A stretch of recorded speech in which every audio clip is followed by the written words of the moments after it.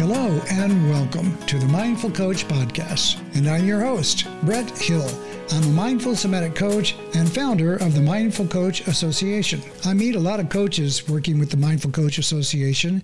I'm so inspired by their stories and the courageous work that they're doing that I created this podcast so you can hear them too. If you're aligned with this work, then join us at themindfulcoachassociation.com, where you can list your services for absolutely free and receive invitations to community meetings where you can network and meet your colleagues. We hope you'll join us. And now, the Mindful Coach Podcast.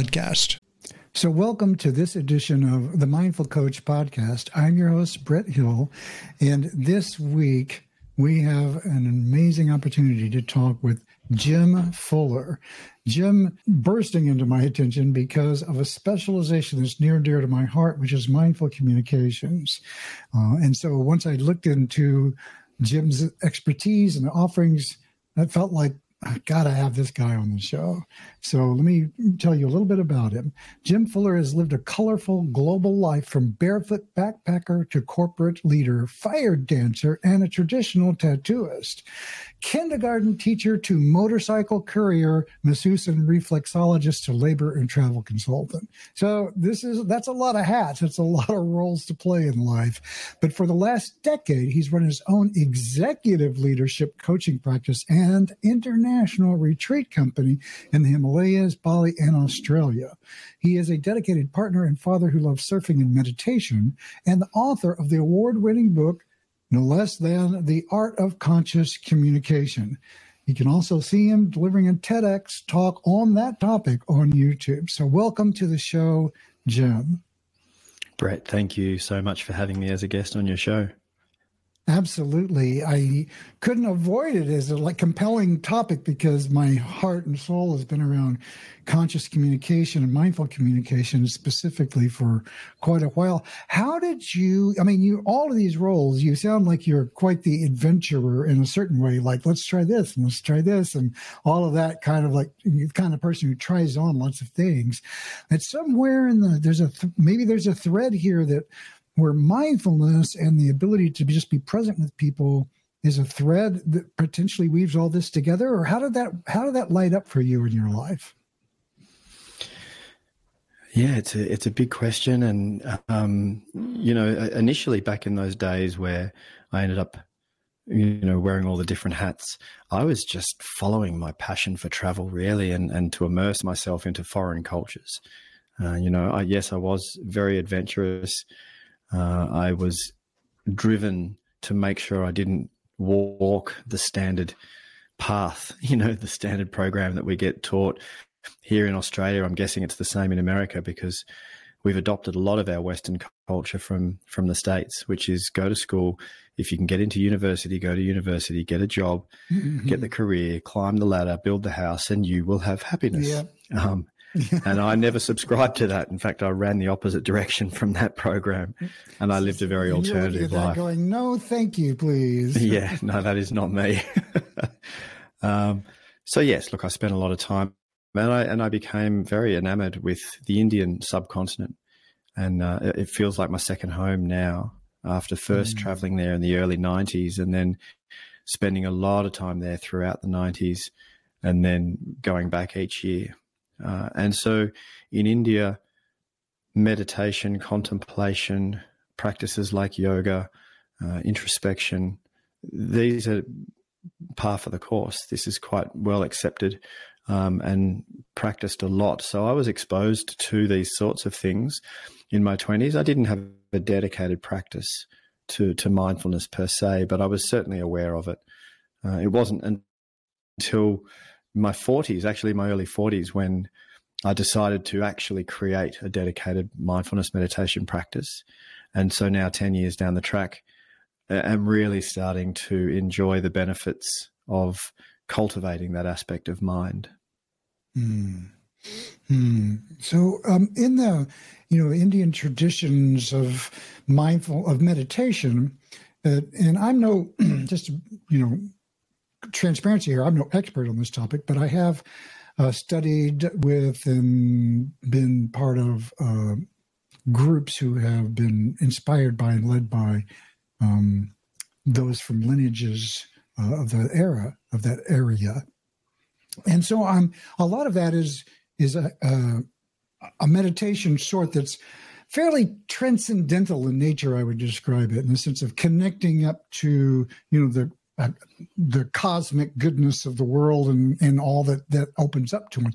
Was that the kind of thing you were doing at first, or was that related to the kind of thing you were exposed to? Because there's also another more Buddhist contemplative practice, which is, still celestial in some ways, but not quite as focused. I don't know if I'm making any sense at all. I don't really understand the histories as well as I should, probably. Yeah. Yeah, no, you are making sense. Yes.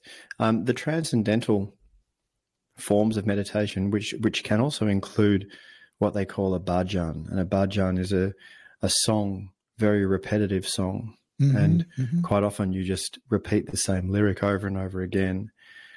And when done, especially in a group setting, which I've been lucky enough to sit in some very, very special, ritualistic and holy and respected circles of priests. We would call them priests, but they're sadhus, with top quality musicians, sitting in circles and in temples at festivals, singing these bhajans long enough that you literally do transcend. And what you're actually transcending is the sense of ego, the sense of self, the sense of being separate from, which is arguably an illusion anyway. This idea that, the ego is an illusion. It's a necessary one. We need it to function, but it's an illusion nonetheless. And so through those traditional bhajans and transcendental meditations, then you can escape that sense of separation and you feel like you're one with everything, which is quite a beautiful experience. And then you have the more traditional Buddhist mindfulness meditation, which is the practice of simply observing whatever you can notice showing up in conscious awareness. And Buddha, quote unquote, found enlightenment actually sitting under a tree in northern India, just outside Varanasi. I've been to that spot as well, and it's, you can go and see the tree that he would sit under in the later years of him starting to formulate and then be able to communicate his understandings from introspection and meditation. So yeah, there's both different styles of meditation. They both have their benefits, and then there's the more Zen form of focused attention, which is a form of meditation where they will focus attention to certain energy centers, energy locations in the body, the chakras, or like this. And the idea of being able to move energy with your visual, imaginative powers. I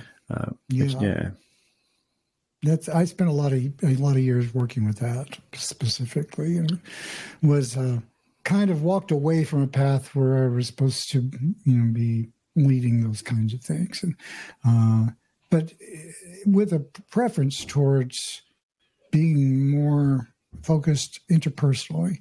And I feel like, from what you all described, that somehow you've managed to do something similar, because there's all this, inner work to become, connected up and down. I call it up and down the stack, using a technology phrase, up and down. And then there's in and out, right?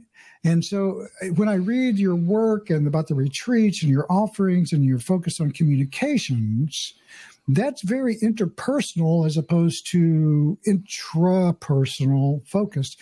So how is it that aspect of these, so you've got these skills where you've connected up with these other cultures and you've done this work inside to wire up a fairly skillfully resolved inner network, so to speak, a neural network. And now you're taking that and you're saying, now let's make this work interpersonally. And because when I read the work that you're doing, a lot of it's about how to help people integrate and give voice to and act out or act in alignment with their own inner knowing in a way. Am I making that up, or does that describe what you do? No, you've described really well the journey and the journey continues. The intra, so the introspection, the intra communication, the intra work is fundamental to the interpersonal. The two of them are a symbiotic relationship that improve each other. And so communication, I believe the place to start improving and becoming more conscious in our communication is in our communication with ourselves, which is our communication with our internal communication in our mind and body, which is our communication with life. So the quality of our mind is the quality of our version of reality, our relationship with life itself. So if you want to improve your relationship with life, you must be improving your relationship with yourself, which is your internal communication, and communication with our environment, learning to listen to our environment and also communicate with our environment. And then obviously the interpersonal communication and our ability to communicate with others is largely affected by the quality of our state of mind. Exactly. If you imagine just in a very practical term, if somebody is very unhappy, generally in their life, very unhappy, maybe they're caught in anger quite often, or they're frustrated, or they're experiencing negative emotions a lot in their life, wherever they go. Whoever they're speaking to, whichever context they're in, they're the common denominator. So the quality of their internal world is this, right? Their ability to be able to see you clearly, to be able to seek to understand your point of view, or to be curious about where you're coming from, or to communicate effectively with you, which means to understand you. Their ability to do that is very limited, because there's so much noise going on in their internal world, so much suffering.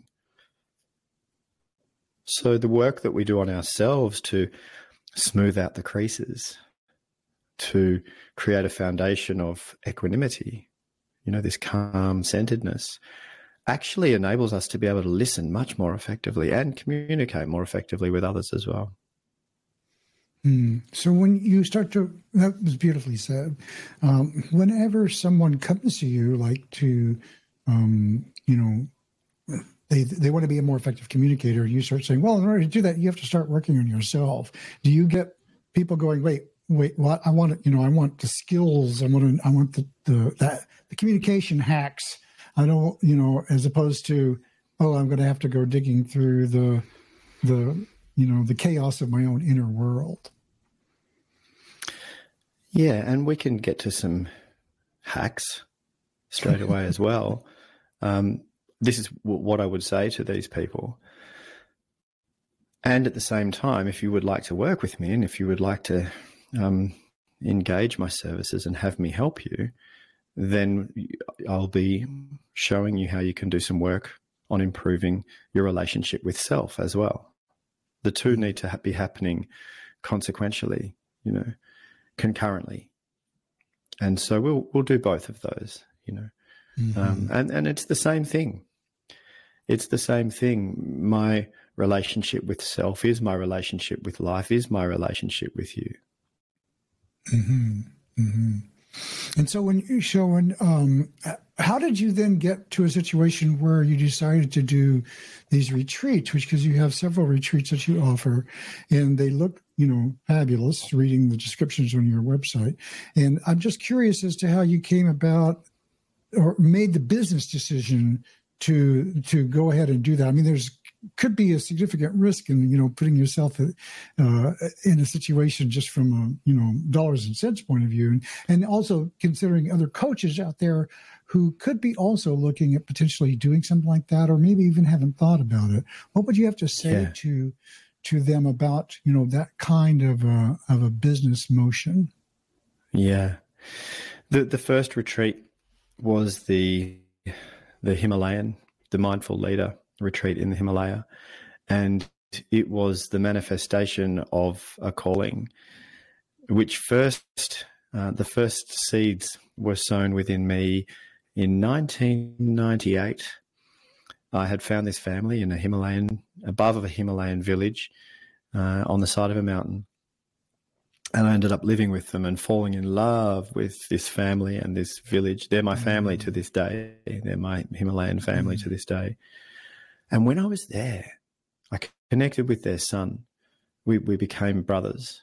And when I was there, I said to him, I've got this feeling I'm going to bring people here. I don't know what that looks like, but I just I have a strong feeling I want to bring people here. And I want to get them away from their microwaves and computers and cars and buildings. And I want to get them here in this stunning nature and get them cooking on a fire and get their hands in the dirt, so to speak, and sleeping in a tent out here in these mountains. And Papu, my brother, said to me at the time, he said, he's a conservationist and also a trekking guide. And he said, well, let's take them trekking in the mountains. We'll take them walking in the mountains and we'll pick up rubbish. Let's pick up trash. That is such a beautiful metaphor. I can't believe it. And I said, that's amazing. I said, that's amazing. And I went home. And that was in 1998. Yeah. Then in 2013, 10 years ago, I was studying coaching and I was in the room and I was actually crewing for the speaker. I'd already done the course, but I was volunteering to be up the back and be crew. So I was filming the facilitator. She was speaking and I had this light bulb moment.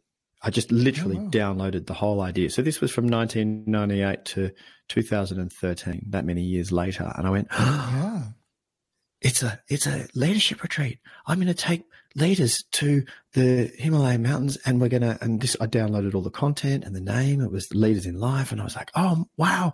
I almost dropped the camera. I was meant to be filming. And we'll go in and we can pick up rubbish and we can do the whole thing, right? And so I went home to my then wife and I was all excited. And I said, I'm going to run a retreat in the Himalaya. And she looked at me and she went, you're going to do this, aren't you? And I'm like, yeah, I have to do this, right? So then I went to my accountant and I said, I'm going to run this retreat. This is what it is. And I told him all about it. And he said, that's amazing. And he said, I can't believe, why are you going to do this? And I said, because it scares me. The idea of doing it scares me. So therefore I have to do it, right? Anyway, he said to me, look, the risk is significant. And so you need to set up a company. You shouldn't do it under your name. You should set up a company because for legal and logistical reasons, it'll mitigate the risk against you personally, etc. And I said, okay, well, how do I do that? And what will that cost? At the time, I had maybe 2 pennies to rub together. And he said to me, it's going to cost you $1,300 to form a company. And I said, all right, well, that idea is going to have to get car parked because I don't have $1,300. And he looked at me. He's still a friend of mine today. And he came on the first one, my accountant. And he looked at me and he said, I believe in you. I'm going to pay. I'll pay to set the company up. And I said to him, oh, wow, man, like I'll pay you back. And he said, no, I don't want you to pay me back. He said, I want to pay to form the company and I'll come on the first retreat with you. And that was in 2013. And since then we've run the retreat 9 times now and changed lives. And not only did we pick up rubbish, but one of the clients one year decided to invest some money, to donate some money to set up a rubbish bins in the village and a rubbish collection program. And then some years after that, so we've got an education program and rubbish bins in the village and a collection service that we paid for. And then a philanthropist got in touch with me and wanted to donate money, and we built a school in this village as well.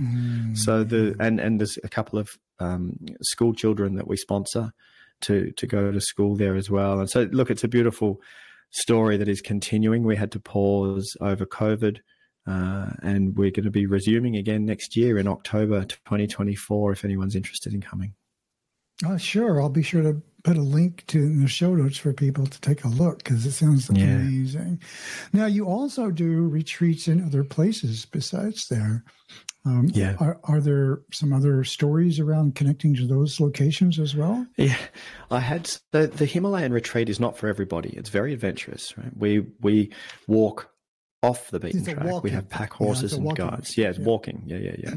In fact, one of the days we walk the whole day in silence, and we walk very, very slowly. I mean, like if you flew over us in a helicopter, it would look like we were stationary. That's how slowly we walk, right? And it's a mindfulness day. It's a mindfulness meditation, walking meditation. Anyway, it's rough and ready. You know, we're camping in tents, we're cooking on a fire, etc. So there was a client of mine here in Australia, and she said to me, "Jem, I've heard wonderful stories about this retreat, but it's not for me. You know, I like my creature comforts. I don't want to be up there." She said, would you consider running a similar retreat, but in a 5-star villa in Bali with spa treatments and cocktails? And I said, well, that sounds like a good idea. Actually, I just might. Yeah, so I did. So I found a property in Bali and I started running that. And she said to me, actually, a good niche. I think niche, you say niche over there. We say niche here. Mm-hmm. A good market for you would be women if you run a woman's only retreat. And I didn't even think about the fact that I'm a man and I was running a woman's retreat. I just put it on. I just did it. And for 5 years, I ran a woman's only retreat. And I felt very honored to be able to hold space for these women. Your retreat for women. What was your theme for the women? Well, the content is similar to the content in the Indian retreat. We look at a reconnection to self, functional sense of who am I, a reconnection to being part of the greater system. So how do I access flow, etc. A reconnection to purpose, a sense of purpose or meaning to my life, and a reconnection to others. How do I more effectively understand, have compassion and empathy for, and connect with and communicate with other people, especially people who are not like me. You know? So they're the 4 conversations that we have. And that's the same in Bali as well. So it wasn't the content wasn't specifically written for women, but by having a woman's only retreat, it was creating a safe space for these people to drop into their own vulnerabilities and drop into their own space and explore, because it's quite a deep program. The conversations get quite profound. So that was that, but we've opened up Bali now. Bali's for everybody, because I had men saying to me, why can't I come? And so we've opened that one up. Well, that's great that you explored that territory. And now you do have some content that you've written. You said the content wasn't written for women, but you do have some content that you've written for men. Is that right? Did I read that right? Yeah. My first book, which I wrote during COVID, I started out writing The Art of Conscious Communication, just that. And I had a book writing mentor, and she said to me, Jem, you need to pick an audience. If you're writing too broadly, the book won't sell. So you need to pick an audience. And I went, oh, okay. And she suggested to me, she said, I think you should write this book for men. So I thought, yeah, great. Because similar to over there in the States, here in Australia, we have, over the generations gone by, we have created this cultural stereotype of man where, you know, we tell our boys, don't cry like a girl. We tell our boys to suck it up and harden up and toughen up. And we teach our boys that it's not okay to be emotional, right? So we excommunicate these boys from their emotional selves. And then we wonder why we then have these generations of men who can't express their feelings, and then it ends up in violence sometimes, quite often. So anyway, I thought, look, there is a lot of reparation we could be doing as communities there. And I think that it's time for us to rewrite those old, outdated stereotypes of what it is to be a man. I think we need to do that, you know. And so I wrote the book for men, but interestingly enough, But interestingly enough, it's mainly women who buy the book, and I get emails from women saying, "Thanks for writing the book. Now I've got to try and get my husband or my brother or my son to read it." Yeah. Well, that's interesting. I find that quite interesting because I agree completely, and I think the damage done is astronomical, immeasurable, and that's why I'm not joking when I say this is past due, I think, and urgently needed. So I'm very interested in this topic. And also, like you say, the resistance in a certain way to that. So the men who are open to, there's also a class of I'm just going to put in quotes, male and finger quotes, men who don't identify that way and are actually kind of, I'm going to overstate this, victims of their own sensitivity in a too harsh of a culture. And so there's kind of all sides of this, but I would like to ask you a question. It's like, if you were to say to like a male audience, like what are the, excuse me for a second. If you were to say to a male audience, I'm going to pause here so I can edit that out. If you were to say to a male audience, like, here are some things about communication that can help you connect, embody your masculinity and also be connected. What might you say? Are there things you can say about that in specific or in general that would resonate with, the people who can hear it? Yeah, there's lots to say, and even whether you're choosing to speak to males or females or people who identify as either, within that there are still subcategories of different behavioral styles, and then there's the multitudes of different versions of personalities due to experience and story making up, and and how we become who we are. So we can have broad stroke generalizations, which can be helpful still, and also respecting the fact that there are always exceptions and idiosyncrasies and anomalies, obviously.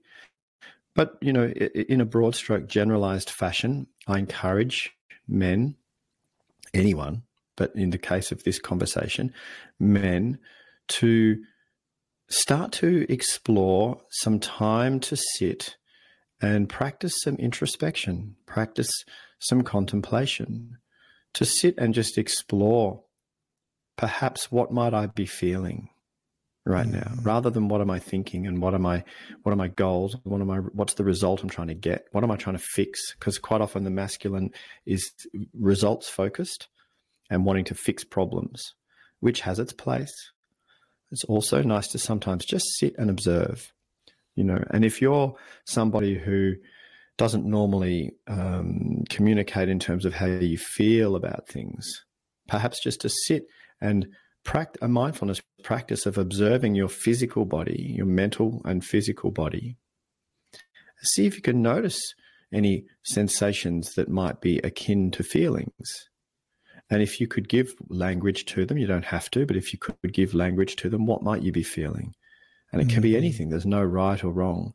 So that's the first step. And then with someone that you trust, someone that you have an intimate relationship with where you feel safe, ask them, do you mind if I start practicing trying to express my feelings with you? I'd like to start exploring what that might look like.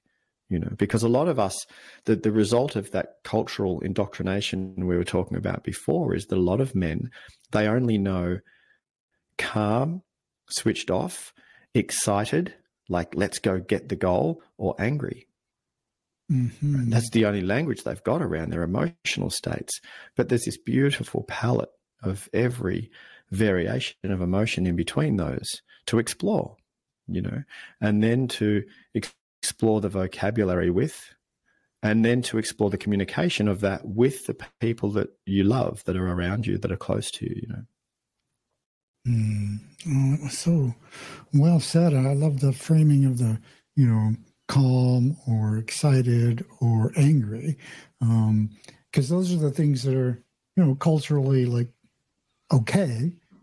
And like you also said, there's a whole spectrum of experience that can happen in all of the above and stuff in between, ambiguity and, guilt and disappointment and shame, and as well as on the positive side, curiosity and enthusiasm. And then in a deeper way, the urge to be helpful, and nurturing as well. And I love that aspect in anyone, but in particularly in men who, when I see that in a well-grounded way, they just want to take care of every hurt creature on the planet, and I really like that. I'm projecting, of course, but still, it's a beautiful thing to see when it comes out in it.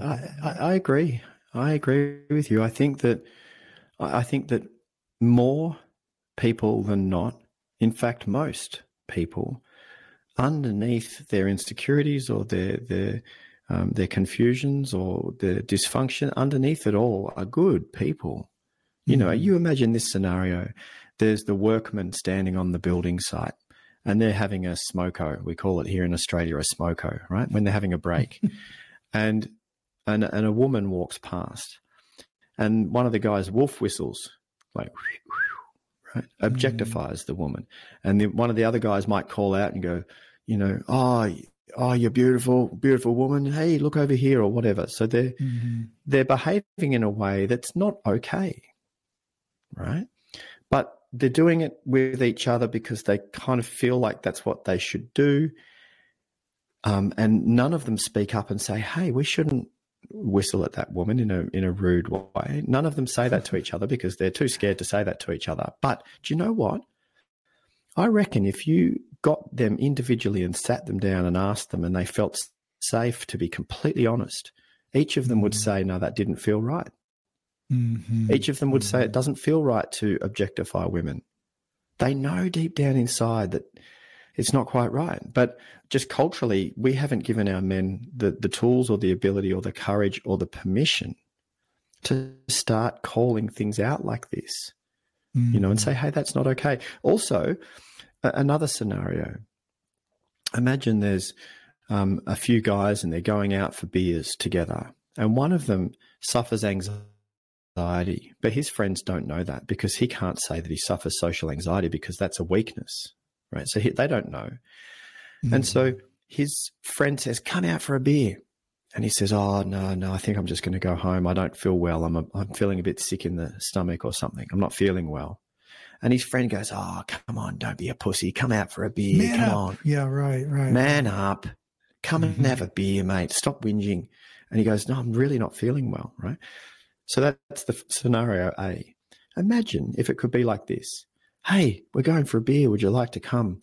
Oh, no, man, I'm not feeling too well. And his friend goes, oh, I've noticed that a bit with you lately. Are you okay? What's going on? Oh, nothing. I'm okay. Really? Talk to me, man. You can talk to me. I'm your brother. What's going on? And he goes, look, I suffer from anxiety. Oh, wow. Really, man? Oh, geez, I've had that too. Hey, I've been seeing this psychologist. She's really great. She's been really helping me with anxiety. Can I give you her number? Can I introduce you? Oh, that'd be lovely. Or, hey, do you want to just come home and watch a movie? Or like we could order some pizza or something? Or do you want to talk about it? Imagine that, right? Yeah, when male friends could actually lean in and be there for each other and be vulnerable with each other. But so many men don't even conceive that as an idea. You know, I really resonate with this in a profound way. I sometimes imagine, and this is truly a fiction, but I imagine a culture. What would it be like to grow up in a culture where people having each other's back was normal? Yeah. What would that be like? And I think about that sometimes because it's so completely the opposite in the United States and in other places. But it's very much like, well, you're on your own and you need to duke it out and you need to show up and persevere. And these days there's this Superman mentality, superhero mentality, where if you don't show up and do the work, 47 jobs, 80,000 hours, and suffer and lay yourself down so that you can obtain and perform, then you don't deserve success. And if you get ill, well, that's just because you're weak, and you made the wrong decisions longer. I'm kind of getting wrapped up in my own story here, but it's true. The point here being that we don't know what it's like to be in a culture, like you just said, where instead of someone saying, well, you need to do all that, you need to lay down your health for your work. You need to lay down your mental health for your culture. So you can do the cat calls and the objectification and the, not being in the relationship with the husband or the father that you want to be or should be, because your job demands too much of you. And that's just the way that it is. And it's like, versus a culture where your job is supportive of the fact of you're going to be a better employee if you have a happier home life.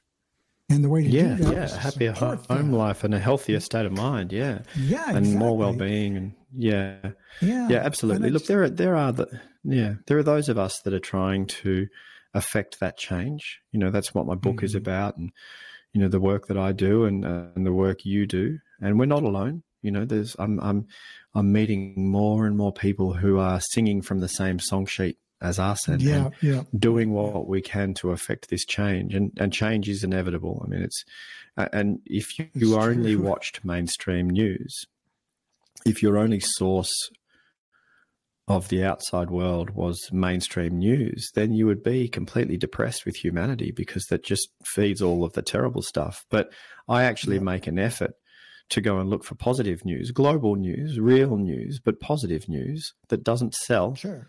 But it's curated and it's there if you want to go look for it. And so that gives me hope, because there are lots of people out there doing wonderful things, and there's lots of wonderful improvements in humanity that are happening. So we can rest assured with that. Absolutely true. And I have to say that is exactly the reason that the Mindful Coach Association was created, was to bring us together, because there is a lot of fabulous work.